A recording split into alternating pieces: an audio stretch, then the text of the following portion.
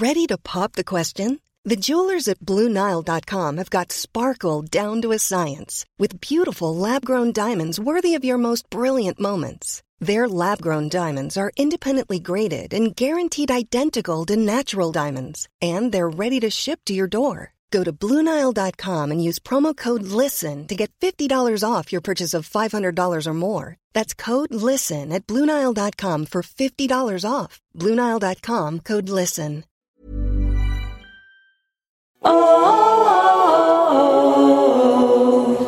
Hi everyone, Marcel here. Before today's episode, I want to tell you about a new show that we are loving at Witch Please Productions, the Culture Study Podcast with Anne Helen Peterson. If you don't already know it, I'm convinced that you're about to fall in love with a new podcast. And this is coming from me, Marcel, someone who famously doesn't really listen to podcasts. Culture Study is a podcast about exploring the nooks and crannies of the culture that surrounds us. Each week, Anne and a super smart co-host will answer listeners' questions about the stuff they find interesting and perplexing. Like, why do clothes suck now? And is Paw Patrol propaganda, or is it not that deep? And, what's the deal with everyone I know getting a divorce? Just like Anne's tremendously popular newsletter of the same name, Culture Study Podcast is funny, insightful, and kind of weird. And it's guaranteed to help you become the most interesting person at parties. Listen to the Culture Study Podcast every Wednesday, wherever you get your shows. Who knows? Maybe you'll recognize some guests in the coming months.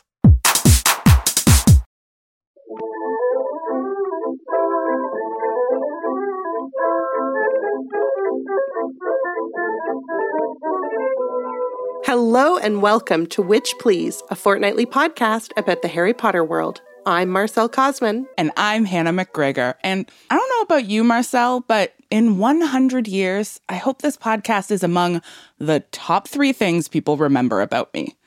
Let's talk about mortality and legacy in the Sorting Chat. Wow, what a great idea, Hannah. Before we get too far into this segment, though, Marcel, I have one other question for you. Yes, what's that? Are you a sickie? I'm a sickie. I've got coronavirus. Oh, I'm so sorry. 2 years being so careful. And then betrayed by your own son. My own itty-bitty little baby brought home this incredibly vicious and cruel pandemic virus. And you know what? I still gave him so many kisses because... Well, what are you going to do, not kiss a baby? I know, right? I probably could have avoided it if I had just not given him kisses. No, there's no way, because he just sticks his slimy hands in my mouth all the time. He will sneeze in my face. He's really bad about wearing masks, too. He's a real anti-masker. And he hasn't been vaccinated. Wow, this baby's canceled. Seriously, right? I know. So the top 2 things I want to be remembered for: 1, Witch Please; 2, canceling babies. What about you? I think I would like to be remembered for at least one hot take. Ooh. Maybe it'll be coronavirus. It sucks, right? Marcel Cosman, a bold truth teller. And then maybe the other thing I'd like to be remembered for is... You're looking around mug, chair. I want to be remembered for chair. You know, it's amazing because I wrote this segment topic, so you would think that I would have come prepared. No, your brain is full of the vid. Yeah, it's sort of sloshy. Anyway, yeah, I think I'd like to be remembered for one hot take.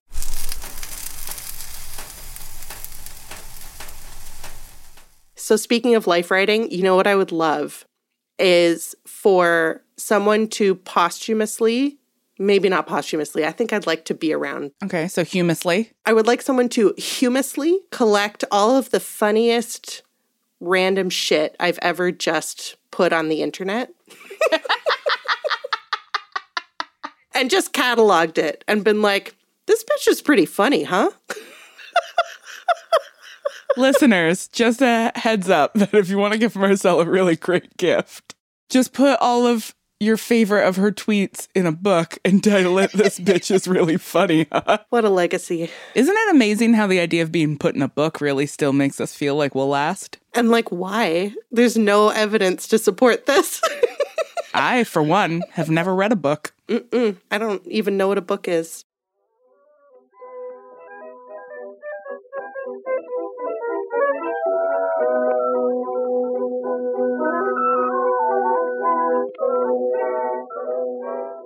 Well, I know one thing I don't want to be remembered for doing, and that's forgetting my lessons. Let's make sure that doesn't happen in revision. So, Marcel, today's topic is life writing, and in order to really get into it, we should probably take a look at a few major topics we've covered before. Starting with, I want to say, monomyth?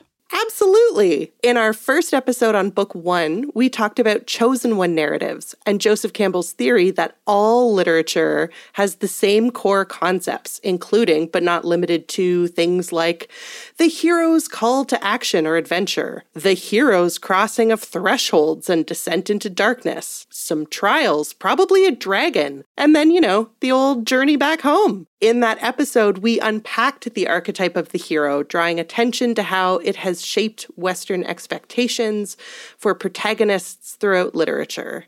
Real literature, it is implied, is all about trials and triumphs of white, heterosexual, able-bodied men. Blah, blah, blah, blah, blah, blah, blah, blah, blah, blah, blah, blah, blah, blah, blah. Speaking of expectations, we should probably also revisit our episode on structuralism.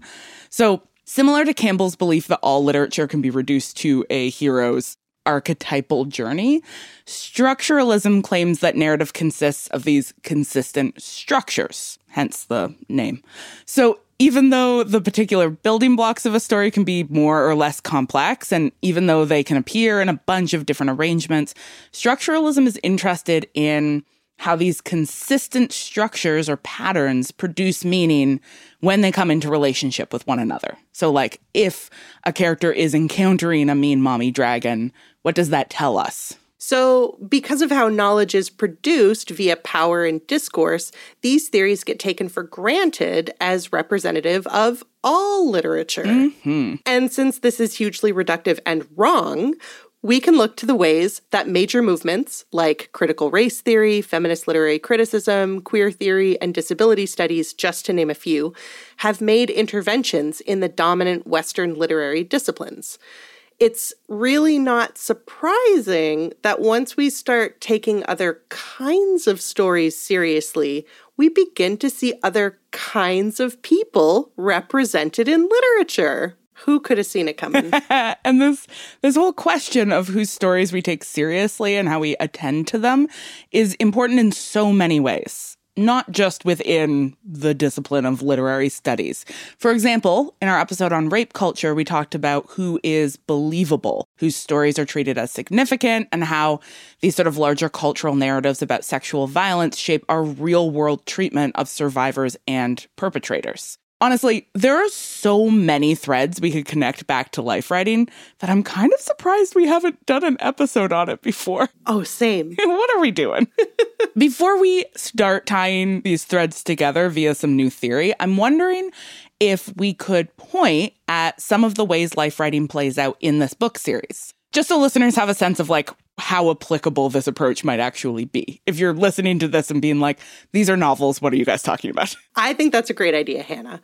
There is a ton of interest in life writing in the wizarding world, whether we may notice it immediately or not. And I think that we could probably point first to the fact that memoir and biography appear to be some of the only kinds of books that people read for pleasure in the wizarding world. Yeah. Yeah, we probably should have talked about celebrity too. No time.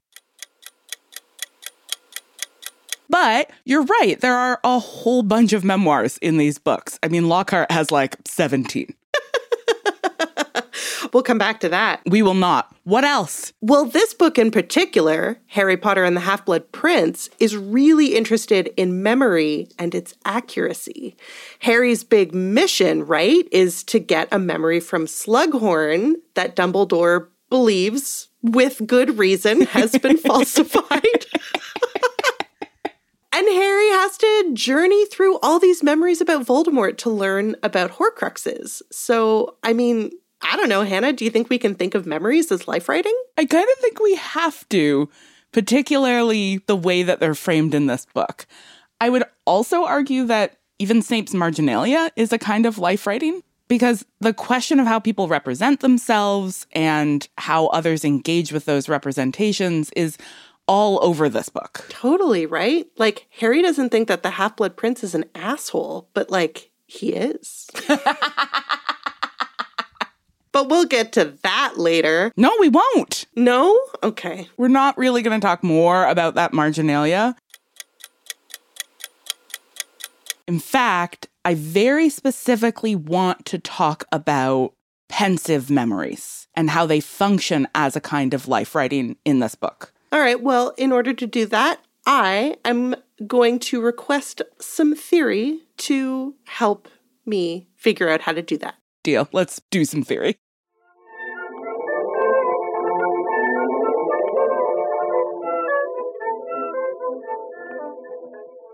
Ever wonder how lived experiences transform into memory?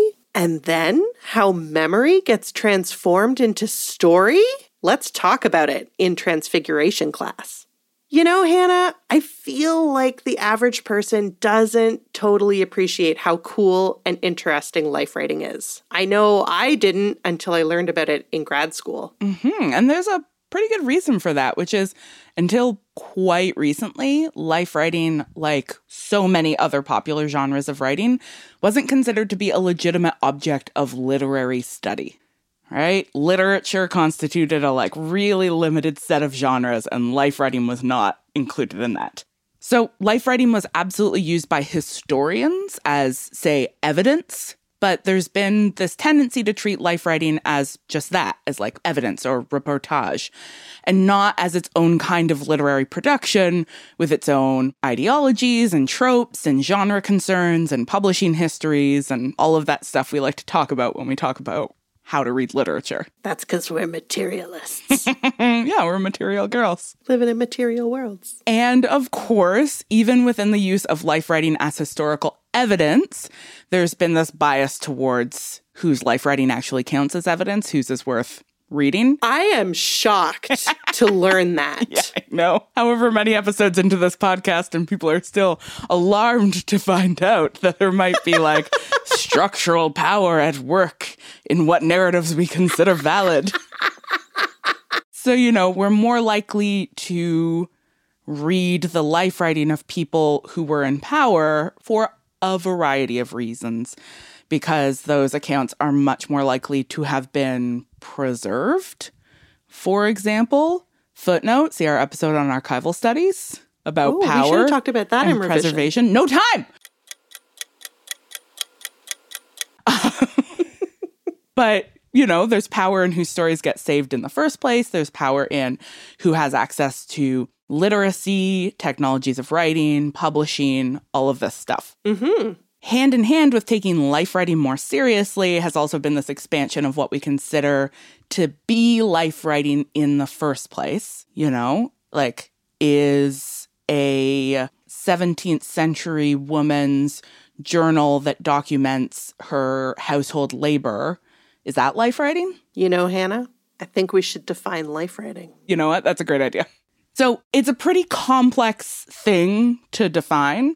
I'm going to keep drawing throughout this whole Transfiguration class section on the work specifically of Sidonie Smith and Julia Watson, who are two of the really key figures in the study of life writing and really kind of in its emergence as a field of study.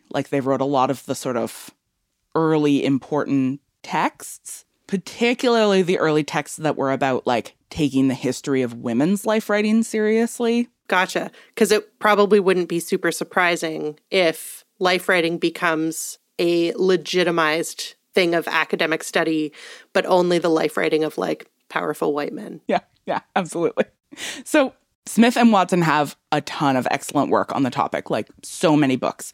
But I'm going to specifically draw on their book, Reading Autobiography, A Guide for Interpreting Life Narratives, which is kind of written as almost like as a textbook. It's just like, here is the major theory you need to know, and then here's some like specific strategies that you can use. It's so useful. And if folks out there are interested in learning more about life writing, this is a really accessibly written book. Fun fact, I have a copy, and it was my textbook in one of my grad classes. Incredible. Was that grad class taught by Julie Rack? Yes, it was. Julie Rack, also a great life writing scholar. Mm-hmm. So I'm going to be citing from the second edition, which was published in 2010. Since then, they have written some excellent updated scholarship on reading digital life writing and thinking about like Twitter, for example, or Instagram as sites of life writing, but that's kind of beyond the purview of this episode. So helpfully for us, Smith and Watson begin their book with a definition of life writing. Oh, love that. Here's what they say, quote, "What could be simpler to understand than the act of people representing what they know best, their own lives? Yet this act is anything but simple, for the teller of his or her own story becomes, in the act of narration, both the observing subject and the object of investigation, remembrance, and contemplation. We might best approach life narrative, then, as a moving target, a set of shifting, self-referential practices that, in engaging the past, reflect on identity in the present," end quote. So a few other key themes emerge in this introductory definition, including the complexity of thinking about authority when it comes to life writing, right? This idea that like when somebody's writing about their life, they're writing about the thing they know best. There's the tension between memory and narration. So like, how well do you actually remember, and how quote unquote accurately are you representing what quote unquote actually happened? Oh, there's going to be so many scare quotes in this episode. And then we've also got that need to approach life narratives as texts rather than assuming that they're transparent representations of reality. We also kind of get a definition of life writing as stories in which the subject and object are the same, that engage with issues of the past and identity. Mm-hmm. And that's actually very close to Philippe Lejeune's definition. Lejeune writes, quote, "We call autobiography the retrospective narrative in prose that someone makes of his own existence when he puts the principal accent upon his life, especially upon the story of his own personality," end quote. I'm very touched that you put Lejeune in here for me, Hannah. Thank you. I mean, I know it wasn't just for me. I know it was also like for it was the mostly overall... for you. So the reason that I'm a big fan of Lejeune is because he's the guy who came up with the idea of the autobiographical contract. Can you tell us about that, Hannah? I just find it so charming. I don't know why. It's fun sometimes just to read a piece of scholarship that's like, here's a very simple system. Mm-hmm. And it's like, yeah, a simple system. We're going to break his simple system right open, but naturally, wouldn't have it any other way. Let's understand the system before we shatter it. So Lejeune wrote a pretty famous article called The Autobiographical Pact, where he basically says that autobiography offers a, quote, contract of identity that is sealed by the proper name, end quote. So that is like, I have put my name on the cover of this book. That is like, I have signed off on it being true, or on me being that person. Totally, of course. So he has these conditions, these two key conditions for something to count as autobiography. First, he says the vital statistics of the author need to be identical to those of the narrator. So like same date of birth, same educational history, same parent, grew up in the same place. Mm-hmm. And second, there needs to be an implicit contract, those are his words, an implicit contract between author and publisher that attests to the truth of the signature on the book's cover. That is, the author's name. So when the identity of the author and the narrator line up, and the publisher has signed off on this being this is the person who wrote it, and they're the same person as the person in the book, mm-hmm. we then read narratives that satisfy those conditions as making truth claims. You might even say that the autobiography is packed with conditions. Marcel, I would not. No, I know you hate puns. I hate puns. Okay, so what does it mean to make a truth claim? What is that? Let me illustrate with an example that I think people around our age will remember very well and younger folks might have zero memory of. We'll see. So in 2006, Oprah got really mad at this guy named James Frey for lying in his supposed memoir, A Million Little Pieces. So Oprah had endorsed the book as part of her book club, and she had endorsed it specifically as memoir. And when she found out that it contained fictionalized events, she told Frey, she had him come back on her show and confronted him. And she told him that he had betrayed the readers. I don't know what is true, and I don't know what isn't. So first of all, I wanted to start with the Smoking Gun report, titled The Man Who Conned Oprah. And I want to know where they write. I think most of what they wrote was pretty accurate. And then she made the publisher come out Oh my God. to defend her decision to classify the book as nonfiction. Ugh. So there's a few things we can gather from this incident. One is that Frey and his publisher implied, by virtue of the categorization of his book as memoir, that the events in the book had actually happened. That was like a pact, right? That the publisher and author had made with the reader. Yeah, with Oprah specifically, With Oprah specifically. And that implication, by virtue of the book's categorization and the identity of the author and subject of the book, set up as being the same person, meant that the book's events should be externally verifiable or fact-checkable. Okay. Right? Those are the truth claims the book is making. Yeah, Pixar, it didn't happen. Pixar, it didn't happen. Now, part of the issue here is that clearly Oprah just doesn't understand something pretty fundamental to how book publishing works, which is that books are not fact-checked. Oh, you know what? I'm willing to bet that a lot of people don't know that. I think a lot of readers have no idea. Books are not fact-checked, with the exception of a very small number of situations, largely situations in which the publisher is worried about legal liability. Mm-hmm. But with the exception of situations like that, nonfiction books are not fact-checked. Peer-reviewed scholarly nonfiction books are not fact-checked. They're peer-reviewed, but peer review is not fact-checking. No, it's not. That's so true. Oh, my goodness. Journalism is fact-checked. Mm-hmm. Book publishing just isn't. So publishers aren't actually assessing the truth of the truth claims that their nonfiction books make. But more generally, the issue here is whether readers of life writing can justifiably expect what happens in those narratives to be true. I don't want to get too postmodern here, Hannah, but what does it even mean for something to be true, man? Oh, man. I mean, this is time as a construct all over again. But listen, Marcel, the question of what it means for something to be true is central to the whole question of how we read life writing. It's so important. So Smith and Watson point out that we, as critical readers, cannot assume that life writing contains facts. Wait, what? Stop it. You already knew that. Oprah's going to be so mad. Oprah's going to be really mad.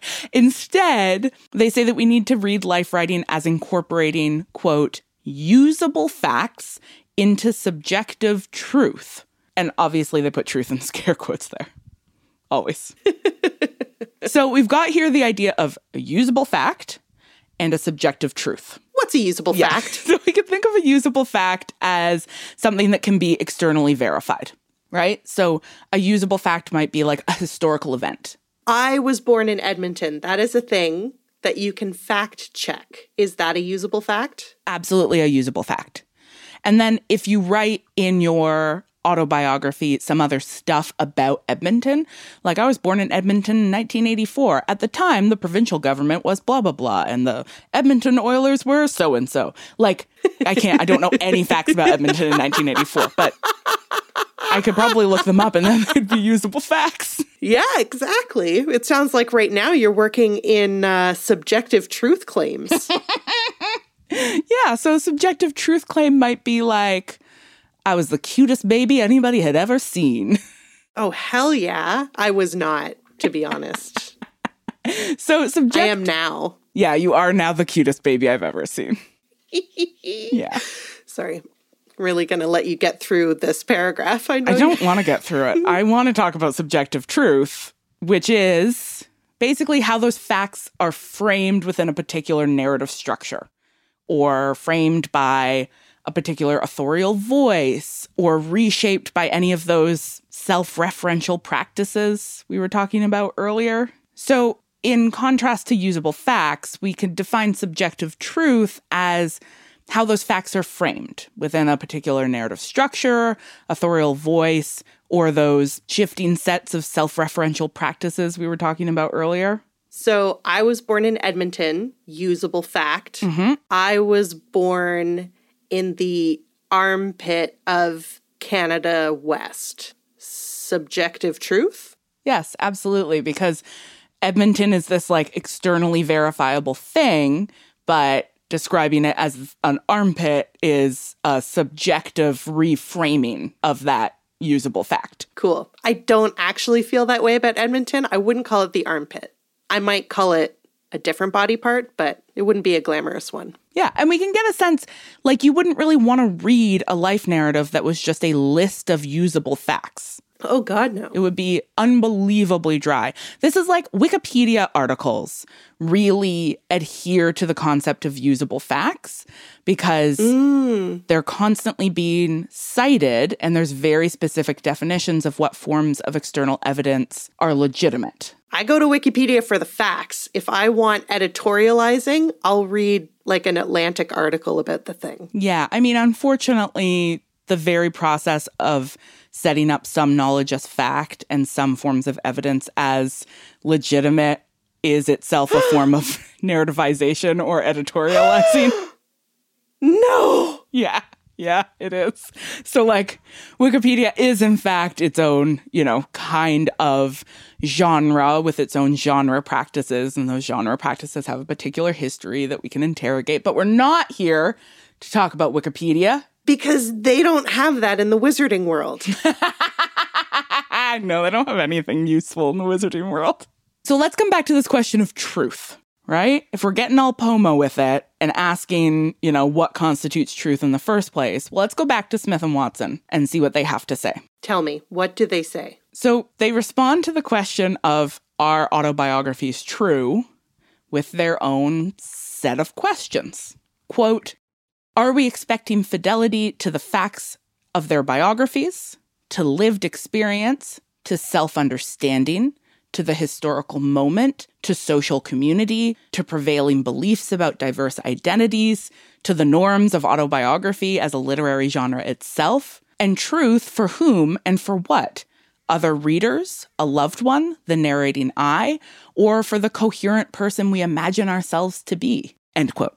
Okay, on the one hand, going back to the James Frey and Oprah example, this makes me want to be like, what does it matter to Oprah if James Frey embellished the truth or if he made up stories that could have happened but didn't or something like that, So that's my one hand. But then my other hand is like, okay, so like, should we just not expect memoirs to be true then?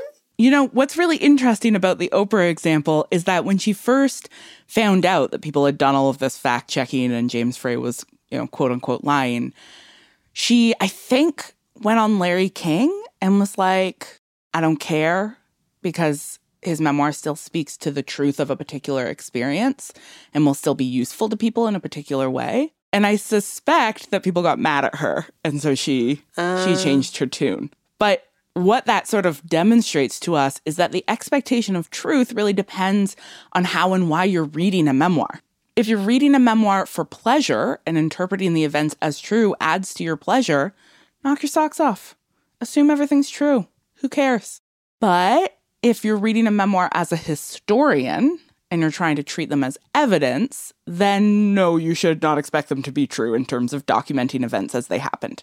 You have to interpret what information they offer you through a sort of critical reading that understands the norms of life writing of the historical period, right? You can't just treat it as a straight up documentary. You've got to be how are people thinking of subjectivity at this time?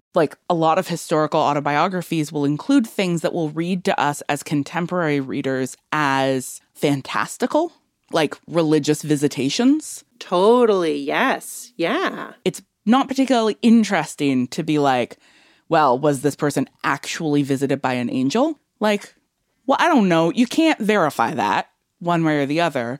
It's more interesting to say, how does this fit within the norms of life writing of the time? What is this narrative trying to say via this kind of truth claim? How does this narrative give us insight into the cosmologies that were at work? Sorry, cosmology is a really fancy, star-studded word for worldview. Yeah. What can we learn about worldviews of the time via these historical life narratives, for example? Or, what can we learn about how people were interpreting particular events? But you wouldn't want to just read somebody's life narrative as just straight up, unvarnished fact.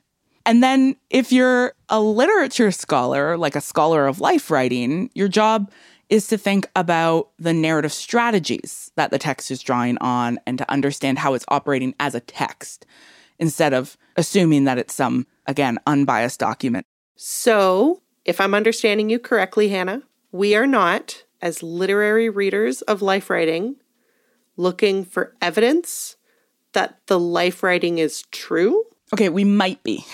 Not because we want to fact check them or James Frey style shame them on television, but because we want to think about how the text is working. Okay, like the historians. Yeah, like the historians or literary scholars. So, for example, Smith and Watson say we might want to look at evidence to see how the narrator represents truth claims and what kinds of authorities they refer to. So, what constitutes evidence for this particular narrator? Personal memories, dreams, religious visitations, external testimonies, documents like photographs. How is this person constructing their truth claims? Right. Yeah. So you don't want to necessarily know whether things are true so much as you want to think about how the text establishes trueness. I really believe that I was possessed by a ghost for a day. Yeah. But I have no evidence for this. And anybody who wants to verify that against other claims that I have been possessed by ghosts would be well, this is clearly a lie because she's never claimed that she was possessed by a ghost in any of the other 37 years of her life. And depending on the genre that you're working within, the establishment of those truth claims is more or less important. So if you were using your belief in that truth claim to try to apply for scientific funding in order to do a study of spirit possession, then people might be well, do you have literally a single piece of externally verifiable evidence? You'd be no. And then they would be well, then that's not useful. That's not how science works. External verifiability and reproducibility is really central to the scientific method. Very important.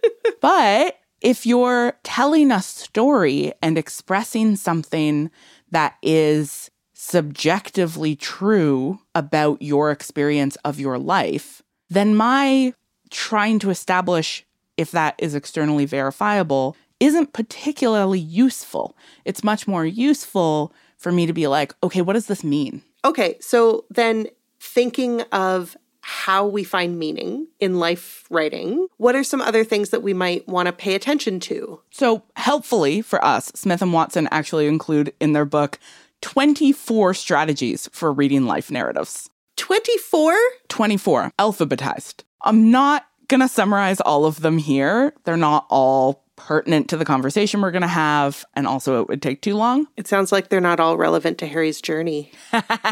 They're not all relevant to Harry's journey. Or they're not all relevant to Hannah's journey through this episode. So I'm not going to summarize them all here, but I am going to point to a couple that I think are pertinent to our discussion. And I'm going to frame them as questions because that's generally how Smith and Watson frame these different sort of ways of reading life narratives. Okay. So first up, audience and addressee. Who are they writing to, and how might the assumed audience be shaping the narrative? Next up, authority and authenticity. Does the writer position themselves as having the authority to tell the story? And if so, how do they establish that authority? E.g., I was there, I saw it all. Next up, coherence and closure. Does the narrative create the impression of coherence, or does it seem to break down narratively? Okay. Memory. So what are the sources of memory in the text, and how are those sources relevant to the narrative's audiences and purposes? Narrative plotting and modes. This is the structuralist question. Basically, what generic patterns are structuring the text? Is it structured as a hero's journey, for example? Gotcha.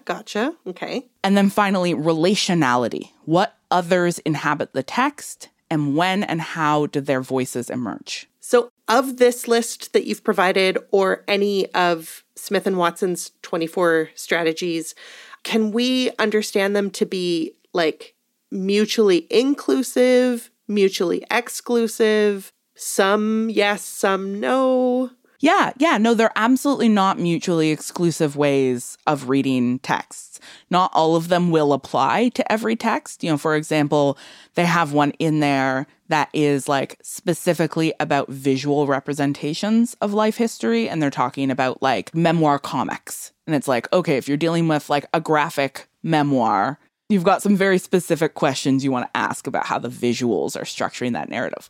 Obviously not relevant in our case. But certainly you can think about, for example, audience and narrative plotting at the same time. So thinking about like, okay, who is the audience and how are they shaping the narrative is part of the way they're shaping the narrative that the audience at the time would have understood lives to follow a particular kind of structure. And so there's this connection between audience and narrative plotting. Or relationality and authority is one of the ways that the author establishes their authority, the presence of the voices of particular others within the life narrative. So these strategies are a variety of tools that we can use to help us think through how the particular piece of life writing would have been meaningful to its audience at the time, but maybe also how it can be meaningful to us as a contemporary audience if we are different from the audience it was assuming. Yeah. So like, James Frey, the example I keep coming back to, we, at the moment, we want to understand, like, how are people in 2006 reading this? If we're looking at the 17th century, we want to think, how are people in the 17th century reading this? And then we can also bring in our contemporary understanding. Like, I really want to think about, like, the historical emergence of our contemporary understanding of subjectivity. So I'm going to go back and treat, like, historical life writing as a way to trace this thing. So like I simultaneously need to engage it on its own historical terms. What are people doing with it in that moment? But then also I'm going to be sort of abstracting from that in order to make my own arguments about what I think is sort of happening. Yeah, okay. And so if you are a person, for example, who like does not believe in ghosts, and you are reading a piece of what we would call life writing that was written in the 18th or 17th century or whatever. And in that piece of life writing, the writer is talking about a haunting that they experienced or a ghost that they saw or whatever. Instead of dismissing that as lies or as fiction, you can instead approach the text with questions like, what would the audience have understood this reference to mean? Or like, what does the speaker or the narrator get from the audience by presenting this scenario in this way? Yeah, and you might want to compare it to other forms of life writing at the same time to be like, okay, how conventional is this? Is this somebody who is following a particular narrative structure that needs to contain particular kinds of events? And this is one of those, some sort of mystical experience is a central part of this? Or would this be like totally out of the norm for the time? And then we have to ask different kinds of questions of it. And, the interesting thing is that when we start to wrap our heads around how life writing operates, then we sort of regain some of its ability to function as evidence. There's an example that I think of often, which is the use of this particular book. I think it's called The Downfall of the Temlahan. But it's this book that was like written by a like white 19th century anthropologist about Indigenous nations in Western Canada, right? It's full of things that are like, you don't want to interpret those as true. You have to be really suspect of this person's knowledge of the tropes and genres that they're drawing on, of how their sort of like Western framing of narrative influences the kinds of stories that they see as tellable. And yet at the same time, that book has been used as a historical document to justify land claims for Indigenous folks. That like the ability to critically read this historical document then allows us to actually find the traces of evidence that might exist in there without assuming that the whole thing is either simply true or simply false. We come back a lot of the time to the ways that binary thinking is just not useful. It's just not useful. It's just not useful. And saying like, okay, well, here's a thing that is just a total transparent truth. And if anything that doesn't fall into my category of total transparent truth must then be a lie, is just a profoundly useless way to treat life writing, even if you are, as say Dumbledore is in this book, trying to use life writing as a form of evidence. Even if you are trying to understand the past through these traces of life writing, you don't want to just say, all right, here's a thing that's totally objective, or here's a thing that is falsified. You need to move beyond that binary to try to understand with more nuance what's actually happening in particular kinds of accounts. Well, Hannah, this sounds like a great time to skip on over to owls and start talking about those in detail. Let's do it. I'm Sandra, and I'm just the professional your small business was looking for. But you didn't hire me because you didn't use LinkedIn Jobs. LinkedIn has professionals you can't find anywhere else, including those who aren't actively looking for a new job, but might be open to the perfect role, like me. In a given month, over 70% of LinkedIn users don't visit other leading job sites. So if you're not looking on LinkedIn, you'll miss out on great candidates like Sandra. Start hiring professionals like a professional. Post your free job on linkedin.com/people today.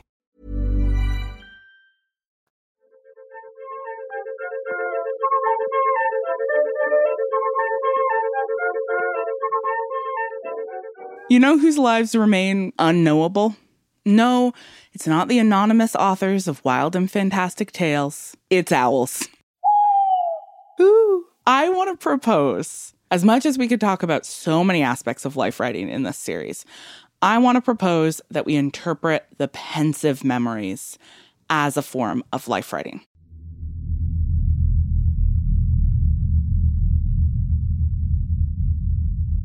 I think that's a great idea. And I really want to start with this quote that you pull out from Dumbledore, where he says, "From this point forth, we shall be leaving the firm foundation of fact and journeying together through the murky marshes of memory into thickets of wildest guesswork." The reason I'm so taken by this is because I feel like until this moment, I've been assuming that the memories are supposed to be fact. Yes. Because they are recorded in, the brain jizz or whatever it is, that we, the reader, should treat them as fact. And here Dumbledore is saying that they're not. And I don't know how I missed that. I think a big part of what is happening here is that the representation of the Pensieve memories in the films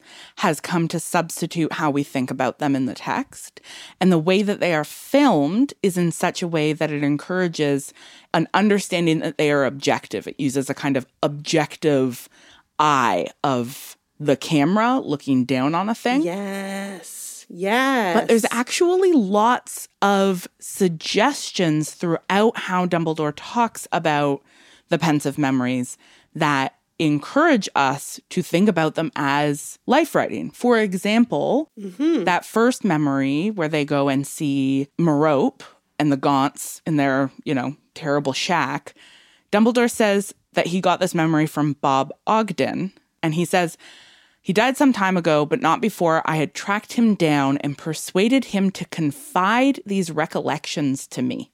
Confide these recollections. Like, confide immediately suggests narrative voice. So this is through the voice of Bob Ogden.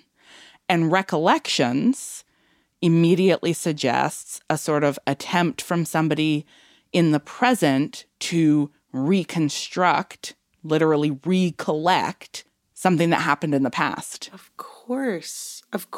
Okay. Even more suggestive is when Dumbledore takes Harry into one of his own memories, and he says to Harry, I think you will find it both rich in detail and satisfyingly accurate, which tells us that not all memories should be treated as having the same evidentiary power. That, in fact, we need to read them as framed through the narrative voice of the particular person doing the recollecting. What is happening right now is I am having a moment of reckoning with myself. I am reckoning with my own demons and coming to realize that all of my frustrations and complaints with the representation of memory in these books is my own fault because of how I was interpreting the representation.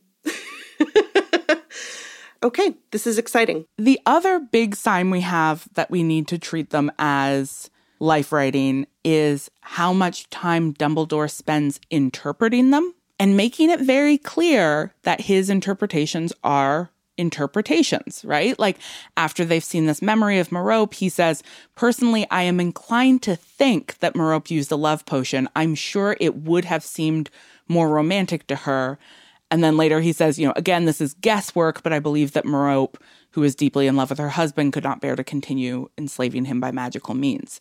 So part of what we're getting is the life writing of Bob Ogden. Mm-hmm. And then part of what we're getting is Dumbledore's own, he is doing a different kind of life writing here, right? He's doing a kind of biographical piecing together based on evidence that he is explicitly interpreting. Okay, so Dumbledore is Voldemort's biographer, and he is collecting subjective truth claims. Combining them with usable facts.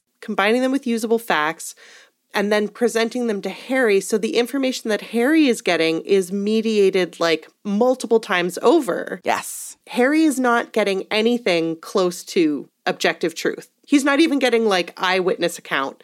He's getting eyewitness account that has been recollected and then shared and then interpreted. Yeah, I mean, we can think of the Pensieves as eyewitness accounts, for sure. An eyewitness account is a person who saw or experienced a thing recounting that thing back to you, mm-hmm. Right? So Bob Ogden's memory is his eyewitness account of what happened. Dumbledore's memory is his eyewitness account, and he is encouraging us to recognize him as a better witness than Bob Ogden is because he is better at recalling details, right? So Dumbledore's an expert witness. And we see more of this, right? When we see Morphin's memory of when Voldemort came to get the ring, there's a point where the memory goes dark because Morphin could not remember anything from that point onwards. So we get these glimpses of like, we are not seeing this from outside. We are seeing what Morphin remembers. So then something I've never thought about before, and maybe this is only useful if we're thinking of the representation of these memories in relation to how they are portrayed in the films, but I've never really thought before about the presence of details in the memories themselves, right? Because it's true that where we are told there are gaps, we can recognize that there are gaps. But it hadn't really occurred to me before that like Bob Ogden's memory, for example, might have been like, you know, when you use portrait mode to take a picture of something and so everything around it is blurry. Buzzes, yep. So yeah. So it's like, there's Bob Ogden. And like the specific thing he's talking about in portrait mode and everything else is kind of blurry around it. Yeah. Or you know that thing where you'll be like reading a memoir and somebody will recount in dialogue form a conversation they had 15 years ago. Mm-hmm. If you actually sit down and think about it, you're like, well, no way they remember word for word the content of a conversation they had 15 years ago. They are fictionalizing this conversation based on their memories in order to make it fit within the convention of how we as readers expect narratives to work. Mm-hmm. That's right. Because otherwise they would be like, and then I recall that we kind of had a conversation that was roughly about these things. And so in, say, Bob Ogden's memory, mm-hmm. there's no way he remembers word for word every aspect of that conversation. No. It's a reconstruction. And it is probably also a reconstruction that makes him appear in a particular light, right? Yeah. Whether or not that's deliberate. Like, it's a reconstruction that reconstructs what he remembers. And what he remembers is subjective because he only ever has encountered this information subjectively through his perspective. So what he's recollecting for us is his perspective of what happened, which is how we treat eyewitness accounts. Right. Bob Ogden doesn't appear to be withholding any information from us, mm-hmm. right? Like, Dumbledore seems to have successfully persuaded him to provide information because he hasn't gooped up the memory with, like, weird fog or anything. But we have no reason to take for granted that Bob Ogden was a sympathetic narrator in that exchange. So maybe all the usable facts align, but why do we believe that he's the good guy in this exchange, right? Like, we already know that this entire book series treats Slytherins like the de facto villain. And so why is it that we're assuming that these, like, literal poor people who are literally ostracized from all of the communities surrounding them, why do we assume that they're the bad guys in this story? Let me read to you a passage from Bob Ogden's memory, and then we can talk about how much we believe Bob Ogden. He writes, "The man standing before them had thick hair so matted with dirt it could have been any color. Several of his teeth were missing. His eyes were small and dark and stared in opposite directions. He might have looked comical, but he did not. The effect was frightening, and Harry could not blame Ogden for backing away several more paces before he spoke." Well, that sounds a little bit classist. Doesn't it? Doesn't it sound like maybe this is a sort of caricature of how Bob Ogden remembers encountering these, like, working class people who he had a frightening and violent encounter with, and who he perhaps has, like, retroactively reframed as being monstrous and terrifying? Yeah, and I think likewise, I mean, everybody knows that I'm, like, mildly obsessed with Merope. I, like, want to know so much more than we get. But we can also think about, like, how Bob Ogden, like, pities her. And again, that's all his account, right? Like, there are no usable facts to, like, prove to us that he was sympathetic towards her in the encounter, right? Like, yeah, all we have is his perspective. And then his perspective, his memory of Merope, is the evidence that Dumbledore uses to piece together what he explicitly calls guesswork about what he thinks happens next. That's right. That's right. Yeah, so I think there's an interesting difference between understanding the subjectivity of these pensive memories and then thinking about the deliberate obfuscation that Slughorn does. Yes. Because the difference here is that Slughorn remembers something and is trying to lie about it. Mm-hmm. Have you ever gotten in like a fight with a family member about just like totally different recollections of the same event? I have talked to my therapist about it before, being like, one of us is crazy and it's either her or it's me. And frankly, I don't know which one of us it is. I mean, and the answer is probably it's neither, because that's not how memory works. But the intensity of that feeling of like, but I remember it. And having somebody else be like, yes, I also remember it. That's not what happened. It's like a fundamentally useless argument because for the most part, like two conflicting eyewitness reports, neither of which can be verified with external usable facts, is just like, we'll just smack our heads against each other. But in this case, what we've got isn't somebody saying, well, this is how I remember it. It's somebody saying, I remember something that I don't want you to know. And so I am going to actively attempt to reshape this memory. And then I think in addition to that, we can also think about like, what do the holders of the memories know or believe will be the consequences of sharing them too, right? So like, how will those memories be deployed? Slughorn seems to know that he did a bad thing and that he could get in trouble. He seems to have a real sense that he fucked up. Whereas Bob Ogden is like, I was just doing my job. And Morfin's memory was extracted from him non-consensually via legilimency. I mean, you know, Dumbledore claims it was for a good reason because he was going to use it to prove that Morfin hadn't actually committed these murders. But, you know, the fact of the matter is this is not Morfin accounting for himself. This is Dumbledore sort of extracting a confession from him, essentially, under duress. And so understanding these different contexts in which these people are speaking, right? Bob Ogden is operating in a professional context and, you know, disclosing these recollections in a professional context, you know, versus Morfin, who's operating in a really different context. We can see, for example, Morfin is making less overt attempt to fill in gaps. Mm-hmm. So when he doesn't remember something, it just disappears. Whereas like Bob Ogden is giving us his recollection, which we might then interpret based on its context and its framing. We might then interpret it as working harder to fill in gaps, right? Because that's his job to give an account of this thing that happened. That's right.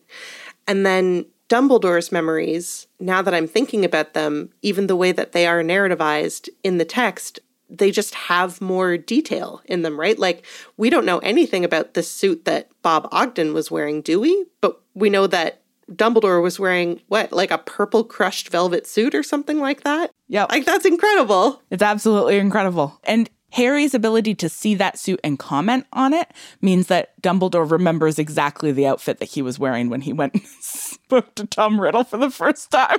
Maybe this was a special suit Dumbledore bought, or maybe Dumbledore is just a person who remembers his outfits well. But he doesn't normally wear suits, right? Because he normally wears robes. Oh my goodness, he does normally wear robes, so maybe he remembers the suit for the same reason. Anyway, sorry, keep going. What this gets at is the need to ask these kinds of questions. It's not that relevant whether Dumbledore was actually wearing that suit. You're right. The suit is not what's important, but the suit becomes representative of Dumbledore's claim to remember in exquisite detail, right? Precisely. The suit becomes one of the ways that Dumbledore establishes his authority as a first-person narrator and one of the forms of evidence that he includes in order to establish the truth claims of his own account. Oh my goodness. So this brings us back to those questions that Smith and Watson gave us for usefully thinking about life writing, our strategies for thinking about life writing. So I want us to ask these questions of the pensive memories. I've got the Rona. My brain is mush. Let's fucking go. Okay. evidence. How do these narratives make use of evidence? How and where do they make truth claims? Okay, so like we've just been talking about, Bob Ogden's memory seems to rely on his position of authority as a ministry representative doing a legitimate ministry-appointed task, and any resistance that he meets in doing that task is clearly evidence of the wrongfulness or hostility of the people that he's there to get in line. Yeah, that's really interesting. So in that case, his evidence is focused on proving his interpretation of that family. Mm-hmm. And so we don't need evidence like what he's wearing, what the path looks like, we don't need surrounding contextual evidence. He's not trying to establish his own thoroughness. Mm-hmm. He's trying to establish something about the Gaunt family. That's right. Versus Dumbledore, right? We've talked about the evidence of the suit. Mm-hmm. Okay. Relationality. What others inhabit the text, and when and how do their voices emerge? Okay, so in all of these examples, we have the rememberer representing the voices of the others. And so presumably in some way or another that reflects back on the rememberer. Yeah, so we've got lots of other voices emerging in all of these pensive memories, right? None of them are memories of somebody alone.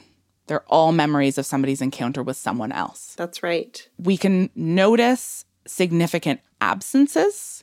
For example, in Dumbledore's memory, there's really only like a small number of others he interacts with. Presumably, there were other kids who were probably also shouting things in the background. There was noise on the street. There would have been other noise happening. There would have been other voices. Mm-hmm. Those voices are not present because they're not significant. Gotcha. Memory. What are the sources of memory in the text, and how are those sources relevant to the narrative's purposes? I think we need to talk about magic here. Oh, okay. So in all of these examples, memory is represented as something that you can withdraw from another person with or without their consent. And some people even have the ability to adjust their memories deliberately in order to withhold information. Or to, we know that occlumency is a thing. So some people have more or less ability to extract other people's memories or to protect their own memories. But memory is treated magically as a thing that can be extracted. But again, I can take your memory out of your head and put it in the pensive, but I'm still looking at your memory. It's still a memory. It's a recollection. It's a account, right? All of this language really importantly sort of emphasizes that subjectivity. Speaking of subjectivity, authority. How does the writer position themselves as having the authority to tell the story? How did they establish that authority? This one is a bit trickier because Dumbledore tells us right away that he has the authority to tell his memory. He literally says that his memory is rich in detail and satisfyingly accurate. So he makes usable fact claims. And in so doing, establishes himself as a person who can authoritatively comment on the truth claims of any memories. Of course. Okay. Right? The main authority in these scenes is Dumbledore himself. Because often Harry will be confused and it's Dumbledore there who is explaining what's going on. Dumbledore retrieved the memories. Dumbledore has stored the memories. Dumbledore has selected the memories. Dumbledore frames the memories via interpretation. Mm-hmm. He frames his own memory as the most authoritative, but the way that he demonstrates that authority is simply by virtue of his claimed ability to say what is authoritative and what is not. This is very, very classic. Yeah, classic Dumbledore. Coherence and closure. Does the narrative create the impression of coherence or seem to break down I mean, this is delightful because Slughorn's memory literally breaks down. It's how we know that he's fucked with it, which suggests to us that these memories are being structured such that they have narrative coherence. That's right. Which, like... Memories don't. Memories do not. They don't have narrative coherence. I mean, maybe sometimes they do, but the narrative coherence of one's memory does not equal the verifiability or the factualness or the veracity of the memory. And Dumbledore says of Slughorn's memory that the obliterating of certain parts was crudely done, and that he says that is all to the good, for it shows that the true memory is still there beneath the alterations. So again, right, there's this sense that, like, I spotted incoherence, and I am interpreting incoherence as being a sign of falsification because true memories are coherent, which is bonkers. All of this is just making me think about the ways that we in our society treat truth as a verifiable thing. And so something either happened or it didn't. And in the court of law, we can prove that someone is lying. Yeah, so much of how we talk about evidence and the legitimacy of particular accounts has to do with exactly this stuff, right? These life-writing questions, these strategies that we use to interpret whether or not we think things are accurate or not. And one of those, we see this being used to silence survivors of sexual violence all the time, is this expectation of coherence. That's right. That we expect people's memories to follow these structures, these coherent narrative structures. And if we actually step back and say, like, well, why and where do those structures come from? Mm-hmm. So, last one. Do they come from the last one? They come from the last one, which is narrative plotting. So, what generic patterns are structuring the text? Okay. So this feels like a real meta question, but because the Harry Potter books are fiction and because the Harry Potter books are told in the format of third person limited, which we have interpreted to largely be from Harry's perspective, but not consciously from Harry's perspective, the ways that the expectations for memories are set up logically rely on the same kind of narrative structures and storytelling structures, plotting structures as, you know, the books themselves, because essentially they're the same thing. The Harry Potter books are just like a big pensive. It gets really tricky when we think about narrative structure, for sure, because we do have to think about the larger narrative structure of the books themselves and the fact that, like, for the most part, we only know what Harry knows. In moments when we are being shown things Harry does not know, the narrative very clearly signals that to us, such as in the opening chapters of this book, right? We've got 2 opening scenes that are very clearly structured to make different kinds of truth claims that are not based in Harry's perspective. But every time we encounter a pensive memory, we encounter it through Harry's encounter of the memory. Mm-hmm. And the way that they are structured within Harry's story is as evidence. So when he encounters them, they are, you know, even in the last book, right? They're evidence of a thing that happened that he didn't know, right? His father's treatment of Snape. And then much more explicitly here, they are being used as evidence that Dumbledore is piecing together. And so evidence, or a first-person eyewitness account, is its own kind of genre. And so that is one sort of genre expectation that is structuring how we encounter these pensive memories. And then another genre at work is that of the lesson, because these memories are being presented to Harry as lessons from Dumbledore. And so he frames them in this very pedagogical way where he's like, this is what I think this is going to mean, or this is what I want you to pay attention to. Like at one point, after they come out of a memory, Dumbledore says, I want to draw your attention to certain features of the scene we have just witnessed, for they have a great bearing on the matters we shall be discussing in future meetings. Right? It's a pedagogical framing. He's teaching Harry how to read these memories. But what is really key here is, I think, that the strategies for reading life writing give us a set of actually really useful strategies for thinking about memory and evidence that allows us to take like a more critical, sort of complicated approach to the question of like what we actually know about the past in these books. I gotta say, Hannah, I feel like this is a great place to end this conversation because it's getting us ready for all those exciting conversations we're gonna have when we start book 7. I can't wait.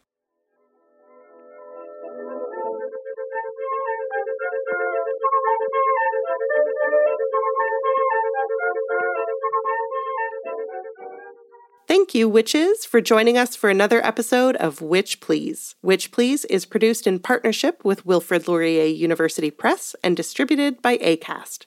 You can find the rest of our episodes on our beautiful coach-designed website or our designer coach website, ohwitchplease.ca. Special thanks, as always, to our team player of a producer, Hannah Rehak, a.k.a. Coach. Thanks, Coach. If you want to hang out with us some more, we're on Twitter and Instagram at ohwitchplease with a ton of hot new content thanks to our Witch Please apprentice, Zoe Mix. Thanks, Zoe. Thanks, Zoe. And thank you to everyone who supports us on Patreon, all 1,000 of you. Woo! What a satisfying number. Your support is what makes this team possible. You know, the original run of our podcast was great in its own way, but there's just no denying that our teamwork makes this dream work. If you're not already a Patreon supporter, there's never been a better time to jump on the bandwagon. We have started releasing blooper reels and comic adaptations of those blooper reels. Honestly, it's so good. And you should head over to patreon.com/ohwitchplease to learn more. Of course, if you're not able to contribute financially, but you still want to lend us a hand, we would absolutely love it if you dropped us a review on Apple Podcasts.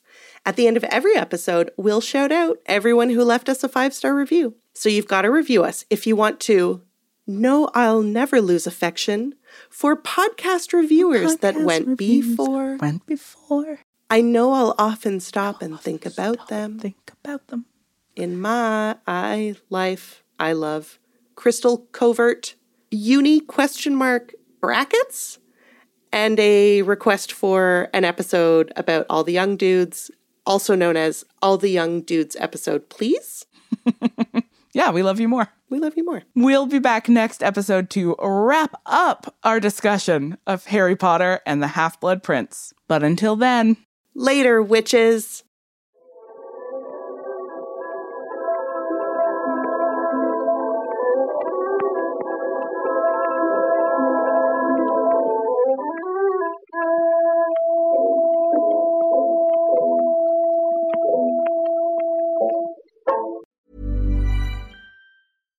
Hi, I'm Daniel, founder of Pretty Litter. Cats and cat owners deserve better than any old-fashioned litter. That's why I teamed up with scientists and veterinarians to create Pretty Litter. Its innovative crystal formula has superior odor control and weighs up to 80% less than clay litter. Pretty Litter even monitors health by changing colors to help detect early signs of potential illness. It's the world's smartest kitty litter. Go to prettylitter.com and use code ACAST for 20% off your first order and a free cat toy. Terms and conditions apply. See site for details.